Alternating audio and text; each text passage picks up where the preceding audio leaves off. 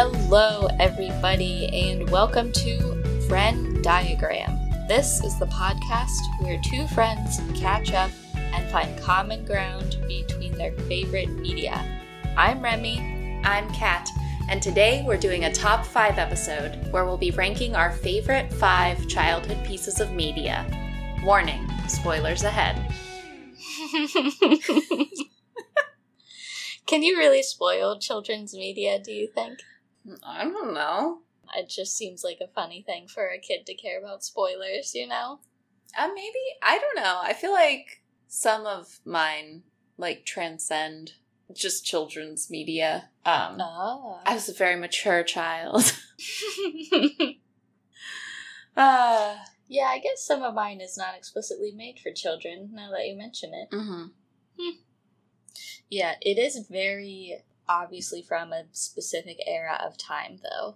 All of these things, or most of these things, are really dead center on the 1990s for me, because that's when I was a child. So. Yeah. I'm curious, because we do have a little bit of, an age gap between us, so it'll be interesting to see, what kind of eras our media fell into. Mm-hmm. I'm about 5 or 6 years older than you, right? Yeah, 5. Excellent.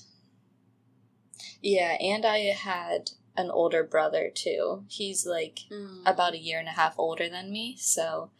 Corey, yeah. Yeah, so Corey had a big influence on many of the things that I consumed as a child, so... Yeah, that's great having big brothers for that type of thing. Yeah. Jealous. Have we said what we're doing other than in the intro? We're going to talk about our top 5 pieces of media from our childhoods. So this can be anything from movies to TV to books to games, music, any of that type of thing. Mm-hmm. And these are our top 5 favorites, favorite determined by however you want to define that. I kind of went with a lot of things that are very nostalgic for me, and when I was creating my top 5 list, I sort of went for things that might not be on every 90s kid top 5 thing. There's a whole canon of Nickelodeon shows that people associate with that era that I did love, absolutely loved those shows, and they were big. I was very into them, but I kind of wanted to cover some things that maybe you forgot if you were a kid in the 90s, and I love them just as much, even though they are not, still part of the cultural conversation. So that was my approach for making this ranking. My approach was a little bit different in that I just kind of thought back to media I have a lot of childhood memories formed around because I can remember things very distinctly from my childhood, almost like they're core memories, associated with different pieces of media. Mm-hmm. And so I kind of just thought back to media that I can very vividly remember watching as a child and watched a lot or consumed a lot of, and that was kind of my approach. So it was just things that really left an impression on me.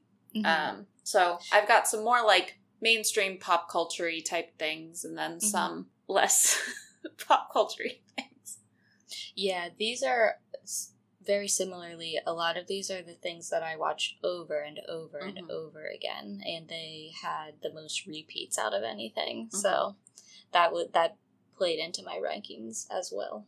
Yeah, and we just thought that this is a really good way to get to know us, because your childhood media says a lot about you as a person, I think. So the origins of our taste.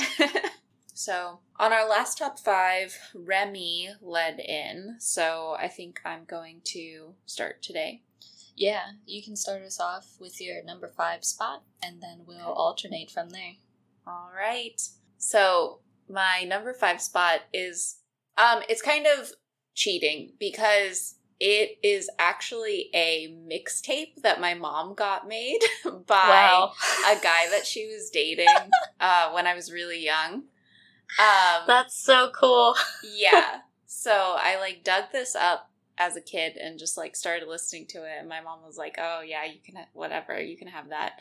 Uh-huh. And it had like Matchbox 20 on it, Dave Matthews Band, Sugar Ray, just like classic 90s. It was great. Wow. And so I have like very vivid memories of like listening to this CD and being like, this is peak content. But it was a CD, not an actual cassette tape. Yeah, it was a CD. Yeah. Okay. I just call them mixtapes. Sure. But I do think that a mixtape is a forgotten art. Maybe your partner's child way down the line will dig up one of your mixtapes and it will inform their music tastes for the rest of their life. So seize that opportunity. But yeah, so I mean, I definitely wouldn't say that those bands are like at the top of my list, but I do have like a playlist that has that kind of energy because I do really like returning to those songs and listening to them a lot. But yeah, so that's my number 5 slot, is just like all of the 90s classics that I listened to a lot as a kid. Sugar Ray makes me think of swimming at the public pool in the summertime. What? No, I love that. That's exactly how it makes me feel. I feel like the pool attendants either had like a mixtape CD that had perhaps 12 songs on it, and 2 of them were Sugar Ray hits, and or they played the local radio station that also was cycling through the same 12 songs. Yeah. So I very distinctly think of the pool. Yeah, and Sugar Ray is such like a summery type Big sound. time. Absolutely. Because it was a CD, there was no shuffle.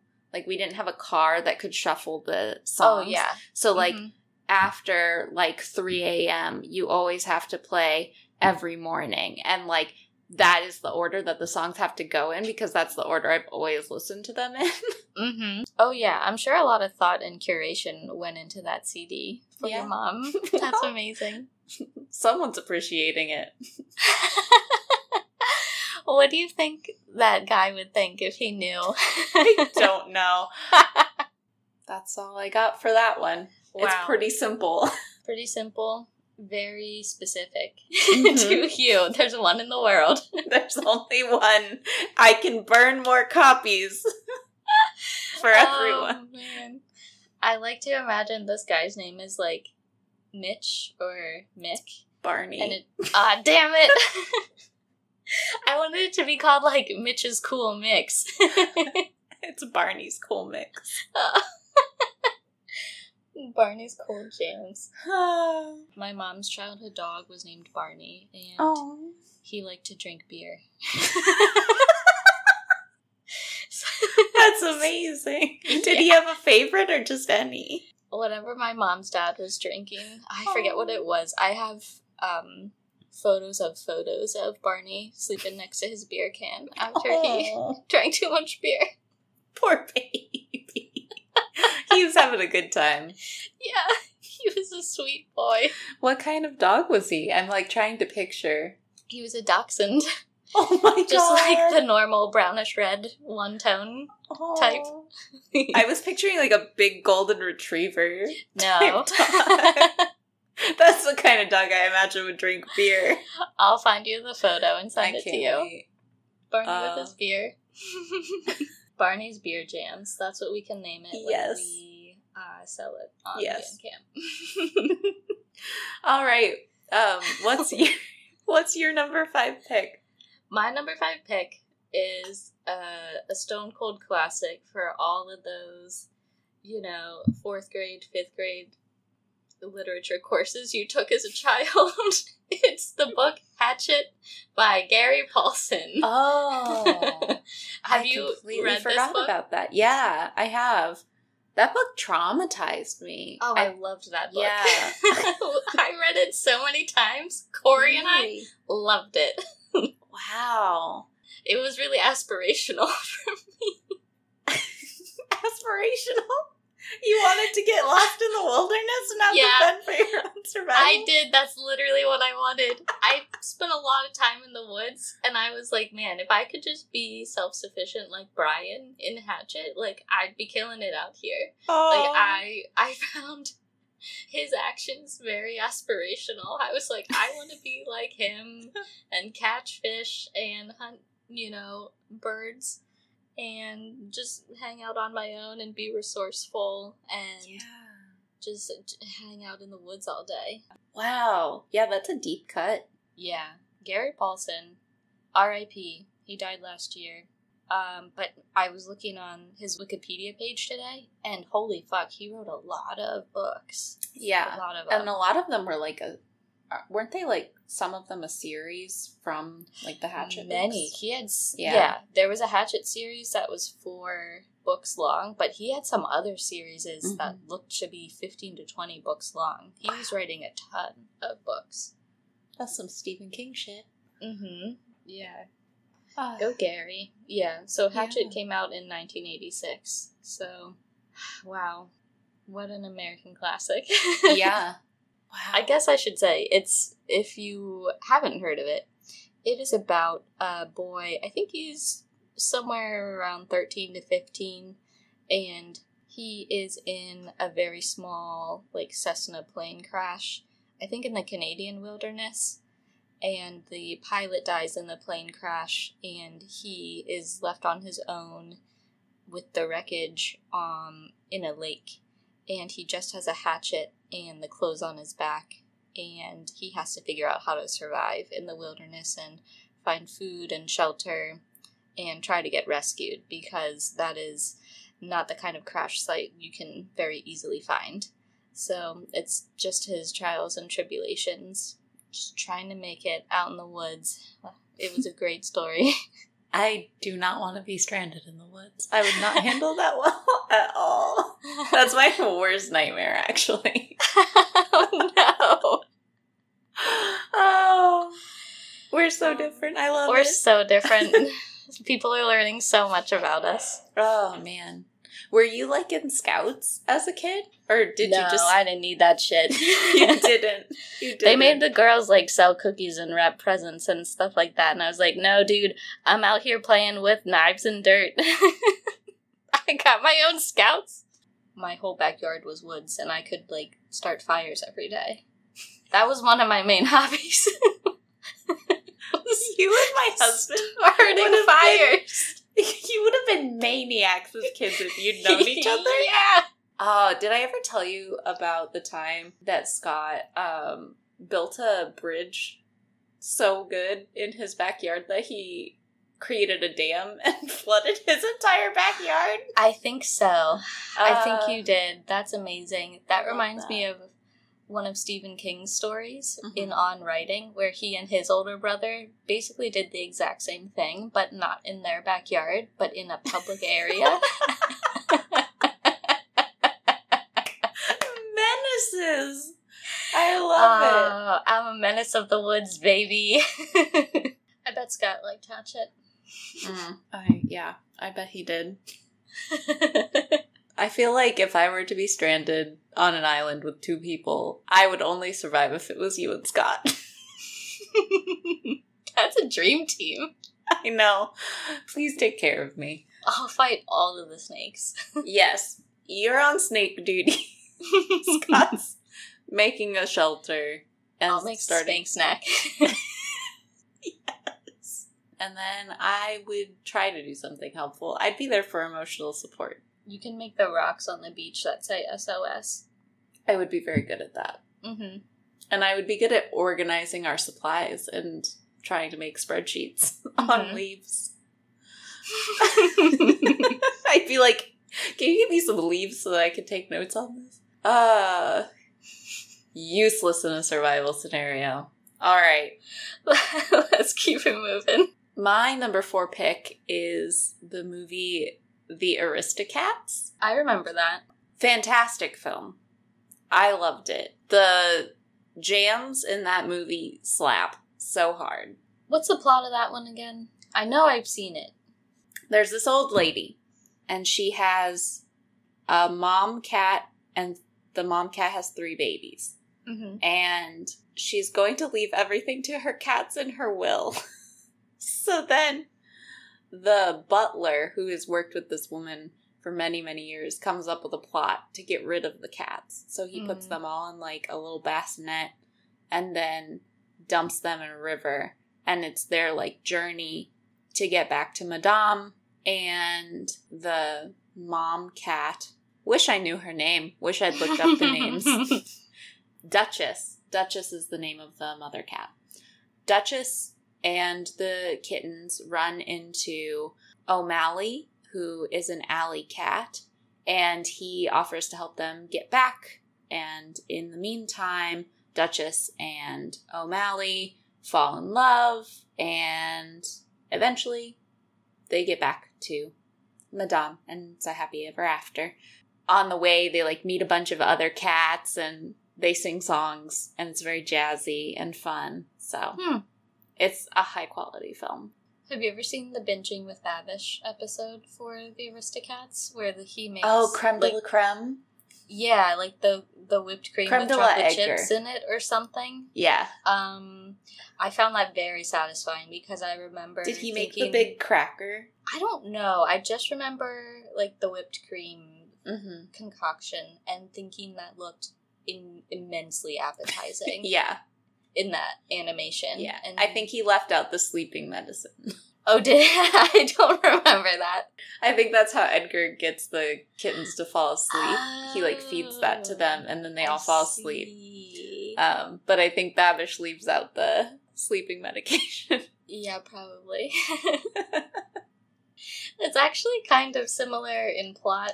Well, a bit similar in plot to my number 4 spot, which is also a movie, and it's called Homeward Bound, The Incredible Journey. Yes. Do you know this film? I do. Isn't that the one where they had, was it like 2 dogs and a cat? Yes. 2 dogs and a cat are separated from their family and must cross the Sierra Nevada mountains to reach home. Another wilderness movie. Yeah. You just also really want to be survival. You just really want to be dropped off somewhere and have to find your way back. You just really want that challenge. Yeah, I noticed that when I was putting my rankings together. I'm like, oh, interesting. Also survival. I loved this movie. I probably watched it an insane number of times. It is great because there's almost no people in it. It's just these 3 animals, and they are dubbed over with human voices. I love it. So the main dog character, his name is Chance, and he's your narrator for the film, and he's voiced by Michael J. Fox. And Sally Field, she voices the cat, and it's just the 3 of them trying to get home and having misadventures, and it's great, and it's heartwarming, and I watched the trailer today just to kind of get a reminder of everything that was going on, and I was really impressed by just the animal actors. I don't know how else to say it, because it's irritating to me how often people opt for CGI animals nowadays for just the simplest thing. And when you look at all of the different scenarios that these animal actors were filmed in, with other species of animal actors too, like there's multiple bears, there's a mountain lion, there's a porcupine, they're all real animals acting in these scenes together cooperatively. And I can't imagine how difficult it was to shoot this film now as an adult. Like, it's insane. It's all practical. They are throwing these dogs in a river. It's insane. I don't know how they did it, but it pleases me that it's all practical animal acting. Yeah. And it's great. And I loved it. I loved it as a kid. I watched it 1,000,000 times. Yeah, I definitely have seen that, but I think it was only when it was, like, on TV, and I'd be, like, catching it in the middle or something. I don't think I've ever seen it all the way through. Yeah, we had the VHS with the little cardboard sleeve cover. Nice. Those were good times. Yeah. You should, if you have children, I think any child would like that. It's probably pretty timeless. Mm-hmm. So my number 3 pick is an umbrella of Studio Ghibli films, but more specifically, I watched Kiki's Delivery Service a lot as a kid. Mm-hmm.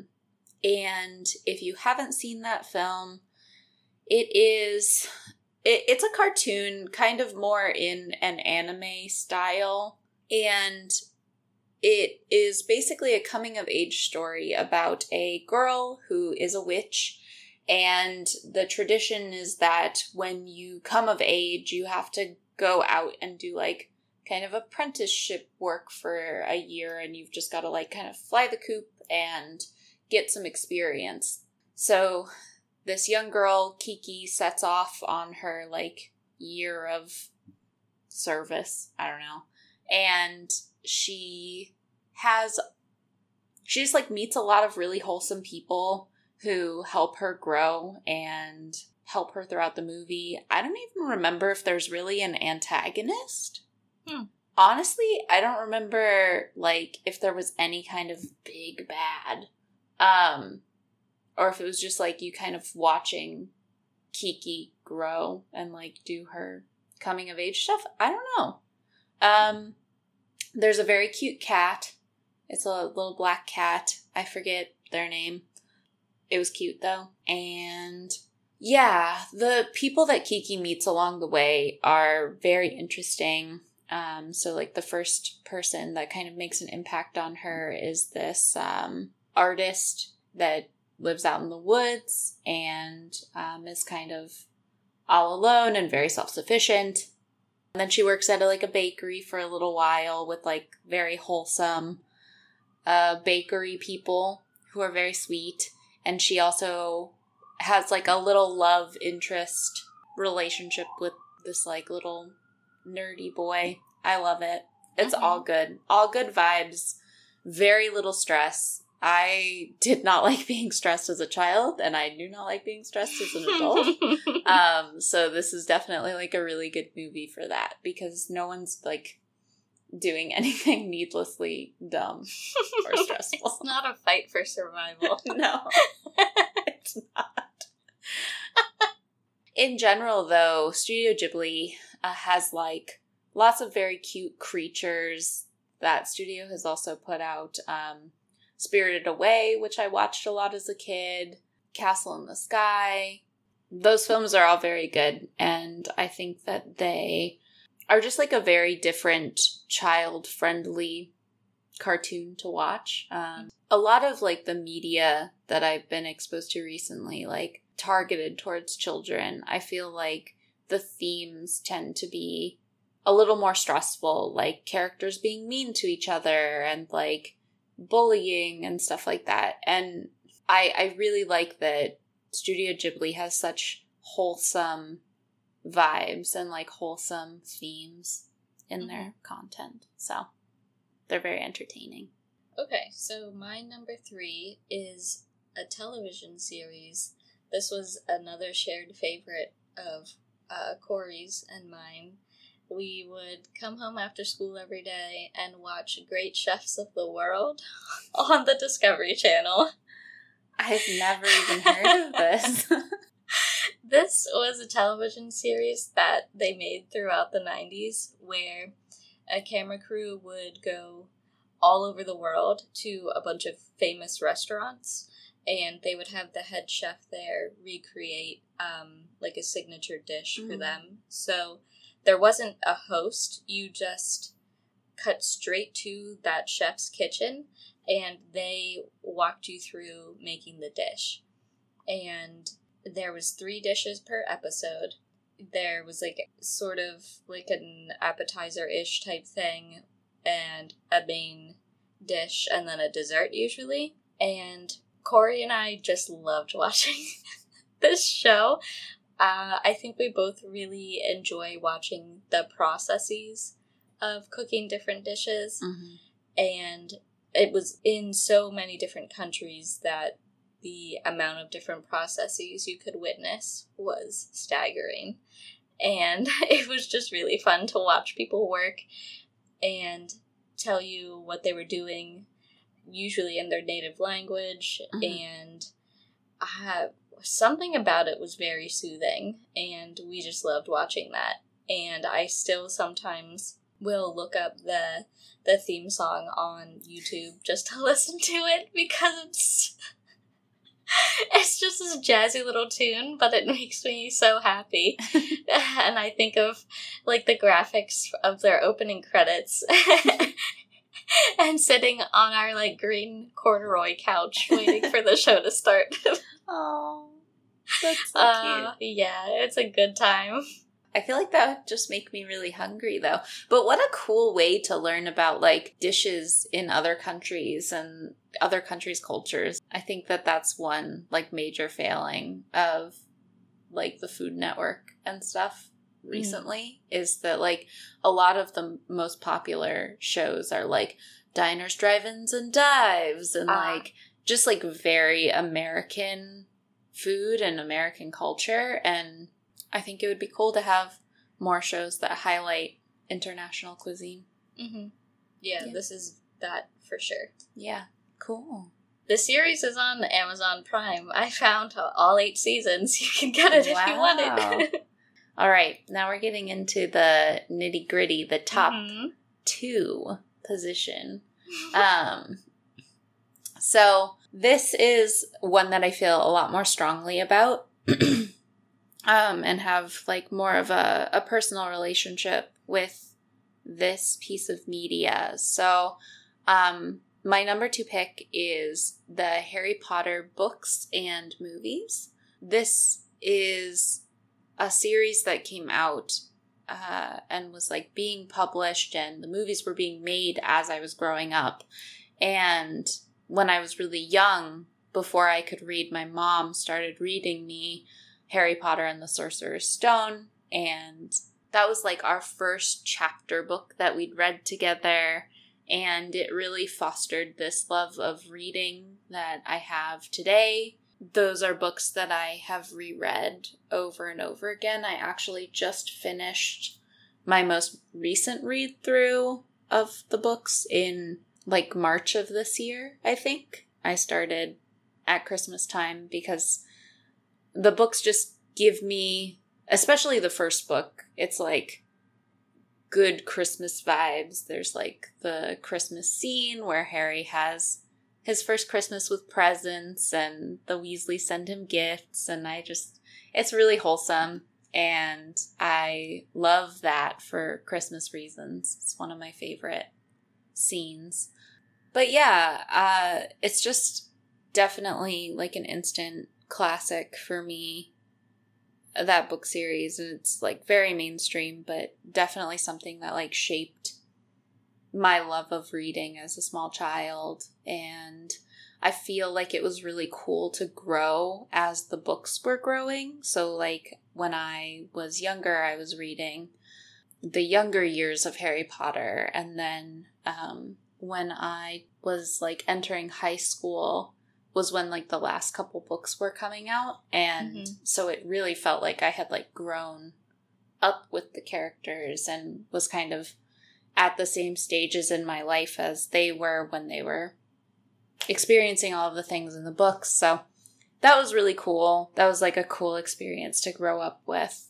And the movies just hold, like, a really special place in my heart. I used to have this, like, tiny TV that had a VCR built into it, and so it was like less than a foot cubed, and had its own little VCR.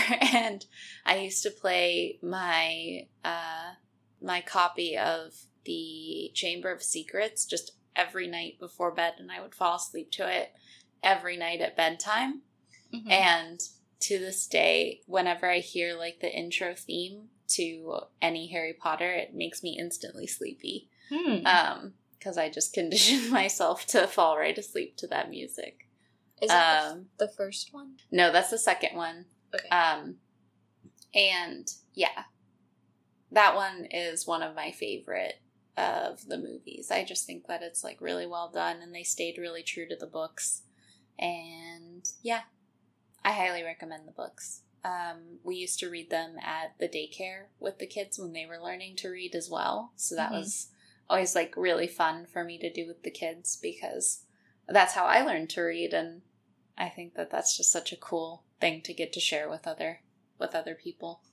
Yeah, my mom would read to us a lot before we could read. So that was a big part of, probably a big part of me learning to love reading as well. Mm-hmm. Yeah. Mm-hmm.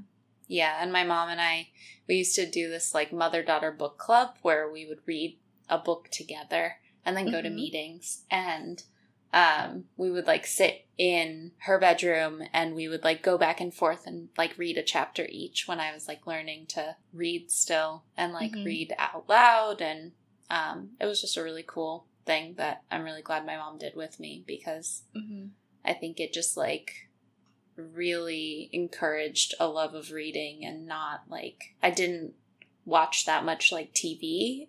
Cool. Yeah.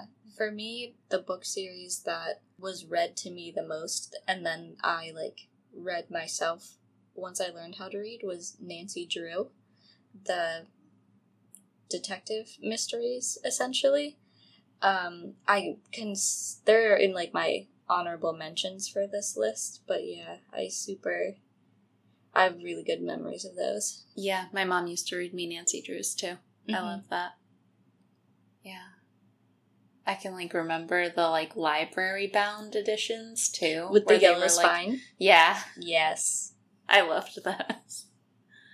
I hate a dust cover. Everything should just be a library edition. Oh yeah. Yeah, big time. No one wants a dust cover. I lose them. They get destroyed. I don't understand the point. But yeah, that's my number 2 pick. Okay, my number 2 is also a series of books. It is the I Spy book series. The ones that are, it's mostly photos, and then there's text that gives you prompts for a visual search that you're doing. Throughout these very detailed photos. Do you know what I mean? Yeah, definitely. I fucking loved these books.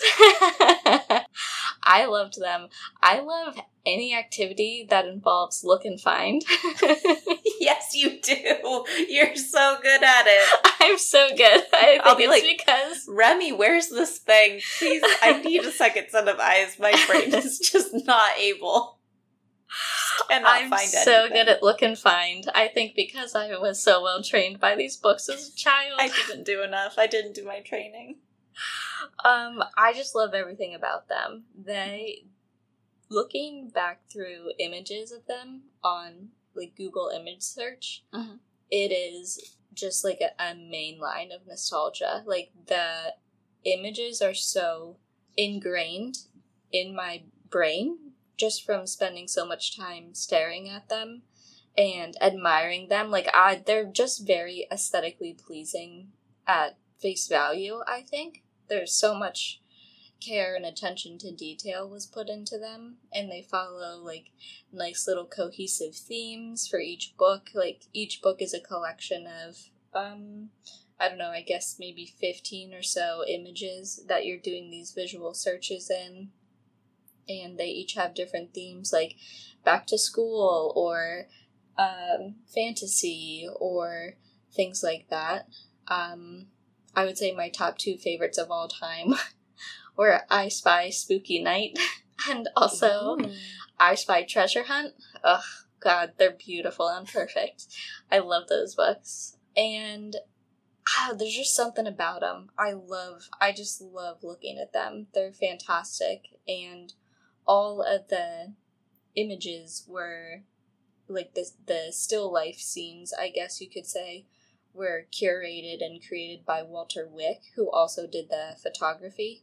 And then Jean Marzolo, she writes the actual words and the riddles that you're using to get clues to find the specific objects that you're looking for.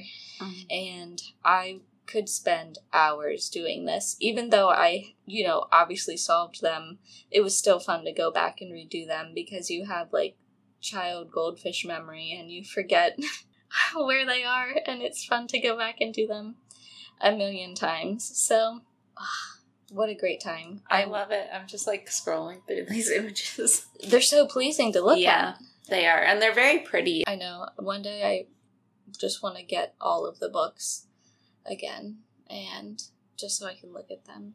Oh, okay. Yes. I recently went to a game cafe. Mm-hmm. So they don't sell games, but you basically go in and you pay a cover. Mm-hmm. And I've seen this before, but not with, like, fancy board games that are, like, very niche. And so I went in the other day and got, like, a tour, and they were showing me this game that I'm very intrigued by called Micro Macro Crime City. Mm-hmm. And it's basically, like, this big illustration, and you're just solving crimes in mm-hmm. this illustration. Like, all of the clues are there, but it's almost very, like, Where's Waldo-esque. And I have not played it yet, but it sounds very interesting. That sounds like something I would love. Look and Find and Detection.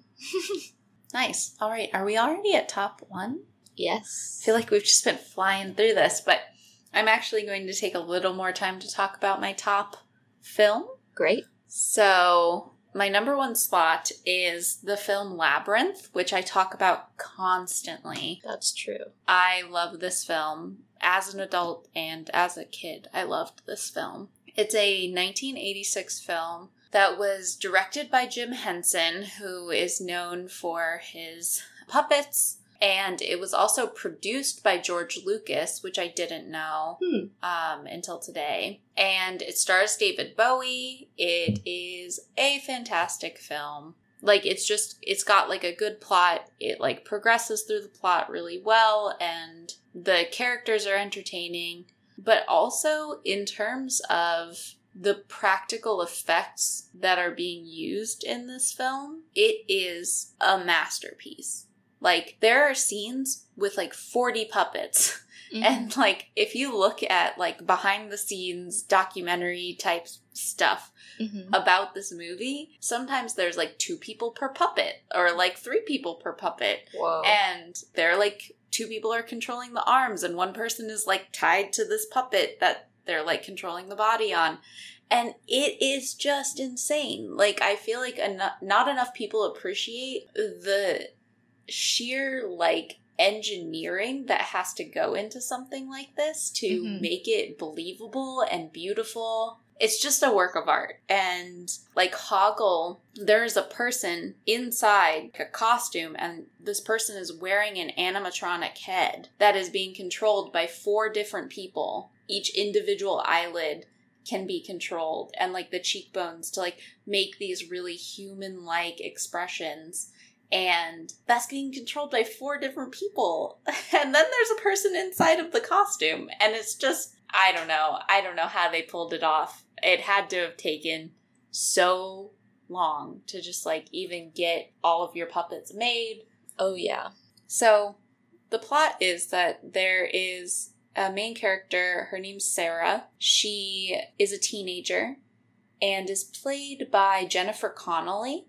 Cool. This was, like, one of her first roles. I think it might have been her first role. And she was 14 at the time of filming this movie. And if you watch, like, documentaries about the making of this film, David Bowie can't go on enough about how, like, mature and impressed and fantastic she was as an actress. And Jim Henson actually made a comment about how he was actually having her do, like, this kind of, like, dangerous and risky stuff, and he wouldn't even, like, realize that it was dangerous until she was doing it, and she, like, never complained and was, like, such a trooper and was, like, really brave. And I just like to hear them talk about her acting performance was really wholesome because they very clearly loved working with her. Anyway, so Sarah gets left alone to babysit her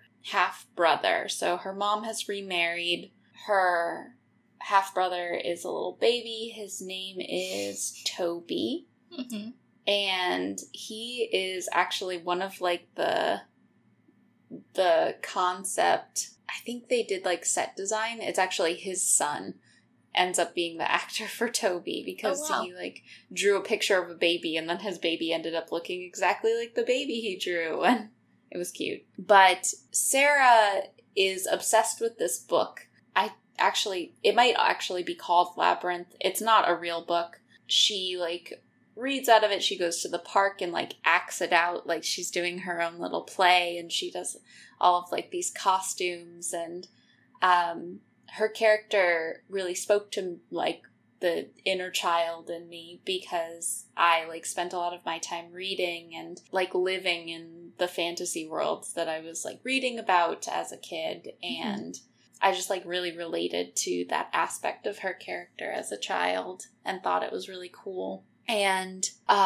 basically, there is, in this book, there is a goblin king named Jareth, who is David Bowie's character. Mm-hmm. And she gets left alone to babysit her brother, and she's very angry about it, and the baby won't stop crying, and she says, if you don't stop crying, I'm going to give you up to the goblins.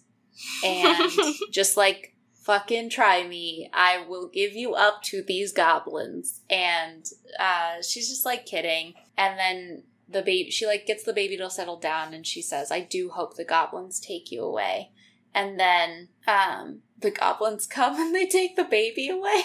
Uh-huh. And they just kind of go rogue. And it's kind of, the Goblin King shows up, and he says, if you can rescue your brother from the center of the labyrinth, then you can take him back home, basically.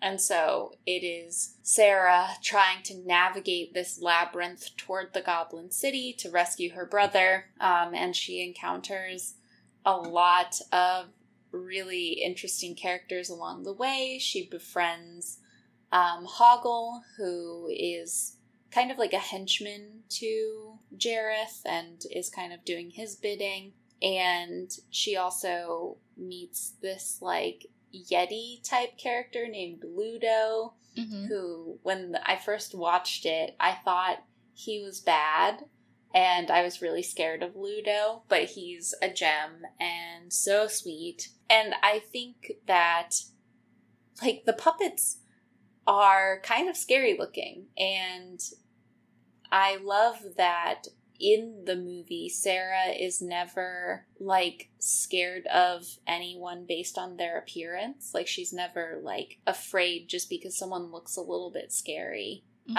And I think that that's a really great trait to show kids. Of, like, you can make friends with people who look different than you, and you don't have to judge them based on what they look like. And I think that that's great. All of the side characters are so cute. And it is, like, I would say that there are, like, more juvenile aspects to the film, definitely, but it can speak to an adult as much as I think it can speak to a child.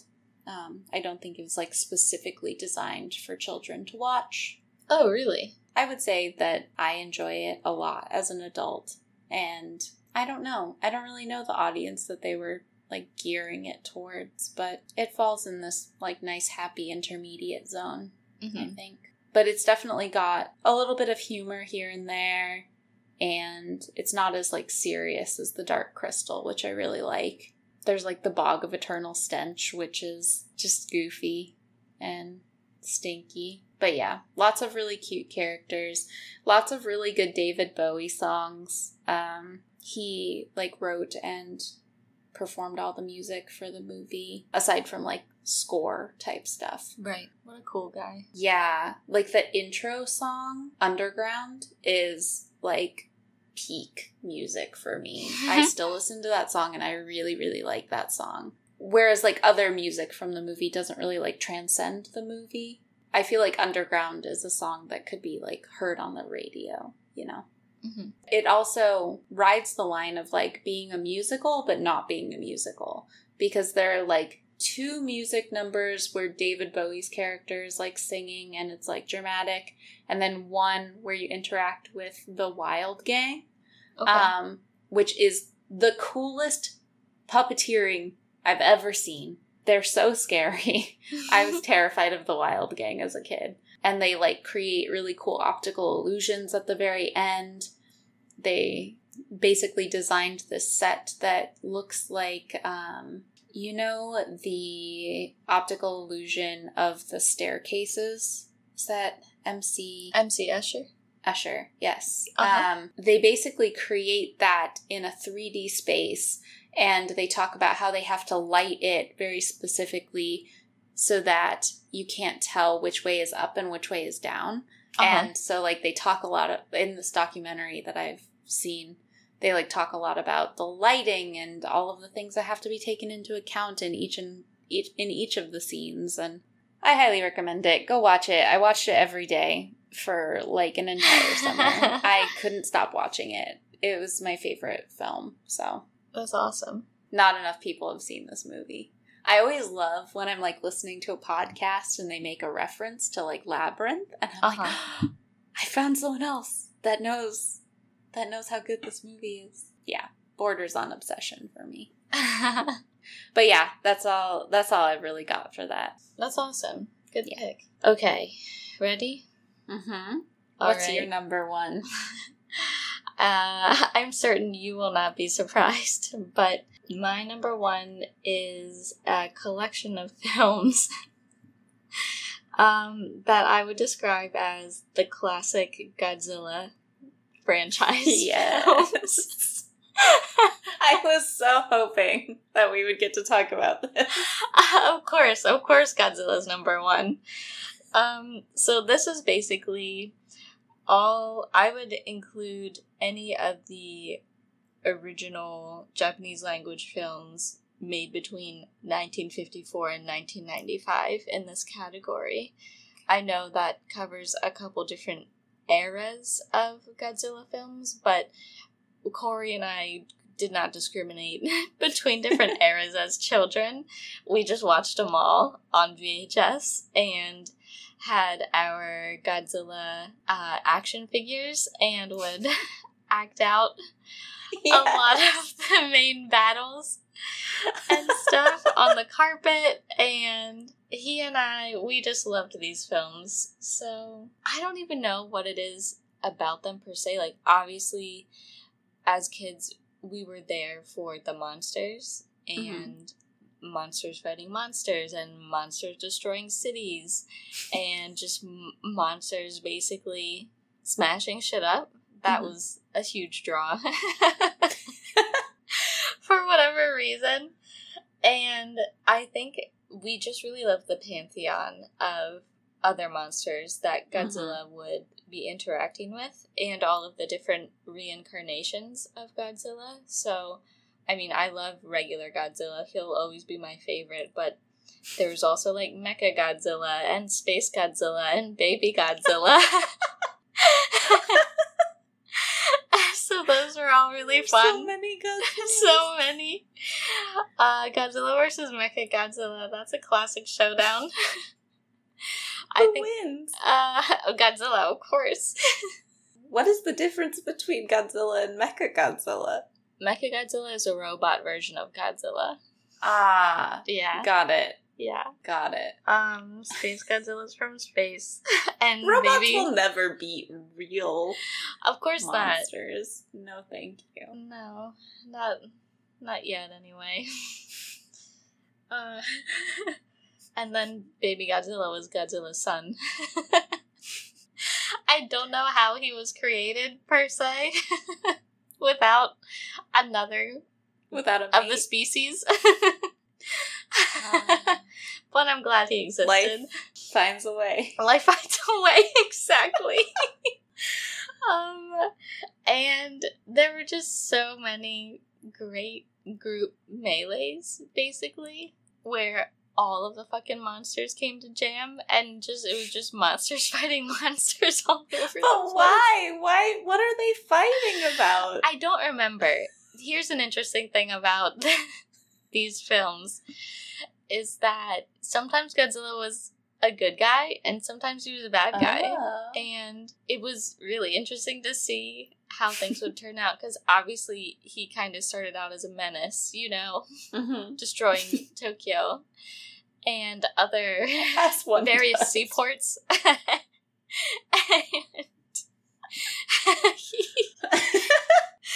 But in some other films, he would protect the planet Earth from invading space monsters. Don't fuck up my Earth. Yeah, exactly. So sometimes he was on the side of the humans, and sometimes he wasn't. Sometimes he was, I think, just on the side of the environment. Or just on his own side. Or just on his own this side. is where I live, and you cannot come here. Yeah. I love it. Oh, it was so good. And, oh man, we had such a good time. All of the different monsters were great. I would say my top 3 favorite ancillary monsters would be Rodan, King Hedorah, obviously, and then, of course, the king of all monsters, Mothra. To this day, I think about Mothra at least once a week. And all of these monsters had a lot of their own individual films as well that would kind of be an introduction to them before they eventually came to fight Godzilla. So there was it was a very expansive film franchise with lots of spin-offs. Yeah, and then I don't know, it was just a fascinating world. Sometimes Godzilla fought a smog monster, and sometimes Godzilla fought Biollante, which was a big plant. The cover art for these VHSs was phenomenal, and the action figures were amazing, obviously. Oh, but I should say, something that I still, to this day, will listen to just on my own time is the score, particularly the main theme, which was originally written by Akira Ifukube, and he wrote that original main theme, I think, for the 1954 Godzilla, but it is such an iconic theme that different variations of it are used in almost all of the subsequent films, even in the most recent American versions that have come out in the past 6 years or so do a variation of that main theme, and it's so good. I love it. I listen to it semi-frequently, often while exercising. There's a great YouTube video that's, I think it's called The Evolution of Godzilla, but it's the evolution of the main theme across various films, and it's really well done. Yeah, so... I love that. Yeah, I don't know. There's just something about it. Yeah. I love a classic Godzilla. I love the, what would you even call it? The sound effects, I guess, is just what you call it, especially Godzilla's noises. I mean, classic. Love that. Love Godzilla's. What do Godzilla noises sound like? He does kind of like a screeching noise. A nice screeching roar. That is trademarked, I believe. I don't think you can just use it willy-nilly. Wow. And I feel like I can't remember if it was hard for them to get the rights for it in like the failed late 90s American Godzilla or something like that, but he has a very distinct noise that he makes. It's wonderful. But yeah, Corey and I did not like the Americanized version where Godzilla has a different body shape and comes to New York City and terrorizes Matthew Broderick. We were discerning and we were like, this sucks. So don't watch that one. Don't watch that one ever. Where should people start if they want to watch a Godzilla movie and see what all the fuss is about? Good question.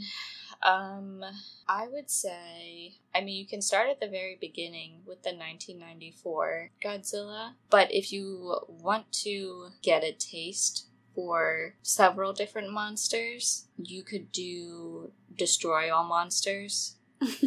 That's got my top 3 ancillary faves in it, so I would go with probably that one. Destroy all monsters. Yeah. Okay. Yeah, I've never seen a Godzilla movie, so. Oh, yeah, it's great.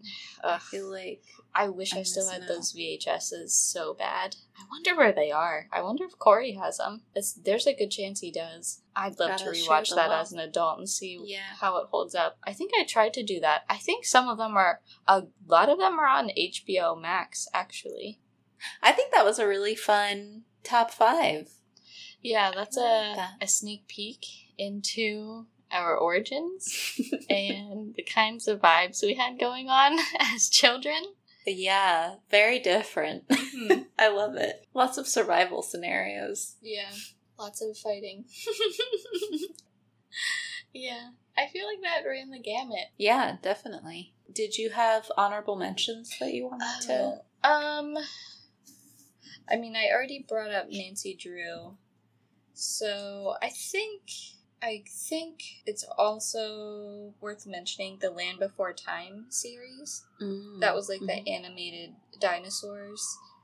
I think that was also mostly just survival scenario based.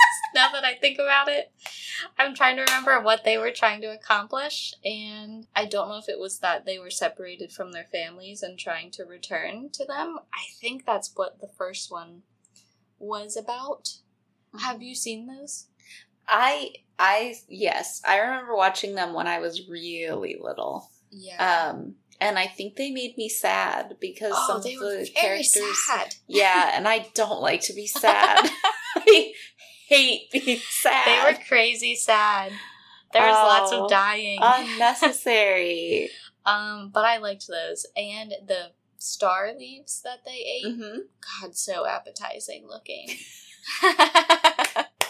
Yeah, Land Before Time. Speaking of dinosaurs. My honorable mention, I only have one, but it is Jurassic Park, which is a movie I watched as a kid, but I don't feel like I fully appreciated it until I got into adulthood. I really watched it again when I was in college, and it was kind of my comfort movie throughout college, and I would watch it whenever I had a big test coming up. Mm-hmm. But I definitely liked it as a kid, and I didn't feel like it really counted to include in my top 5, but it's definitely another one of my favorite movies of all time. So that reminds me, I do have one more film I want to shout out.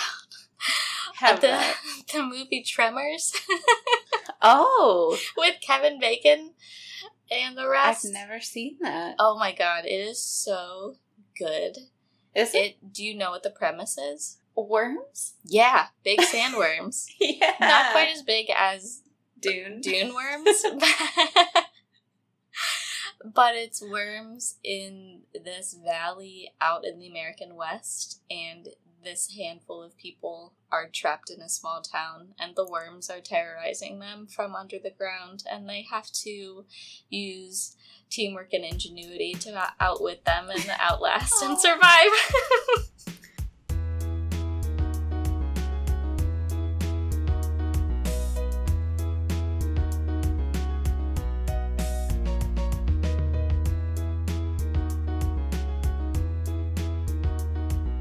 Thanks for joining us this week on Friend Diagram. Thank you to Tyler Seek for the creation of our intro and outro music. Did you take any of our recommendations?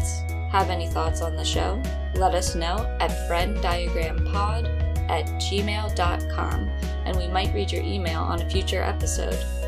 If you can, please take a moment to rate and review the show on your podcast app of choice, and we'll see you back here, same place next week. Bye for now.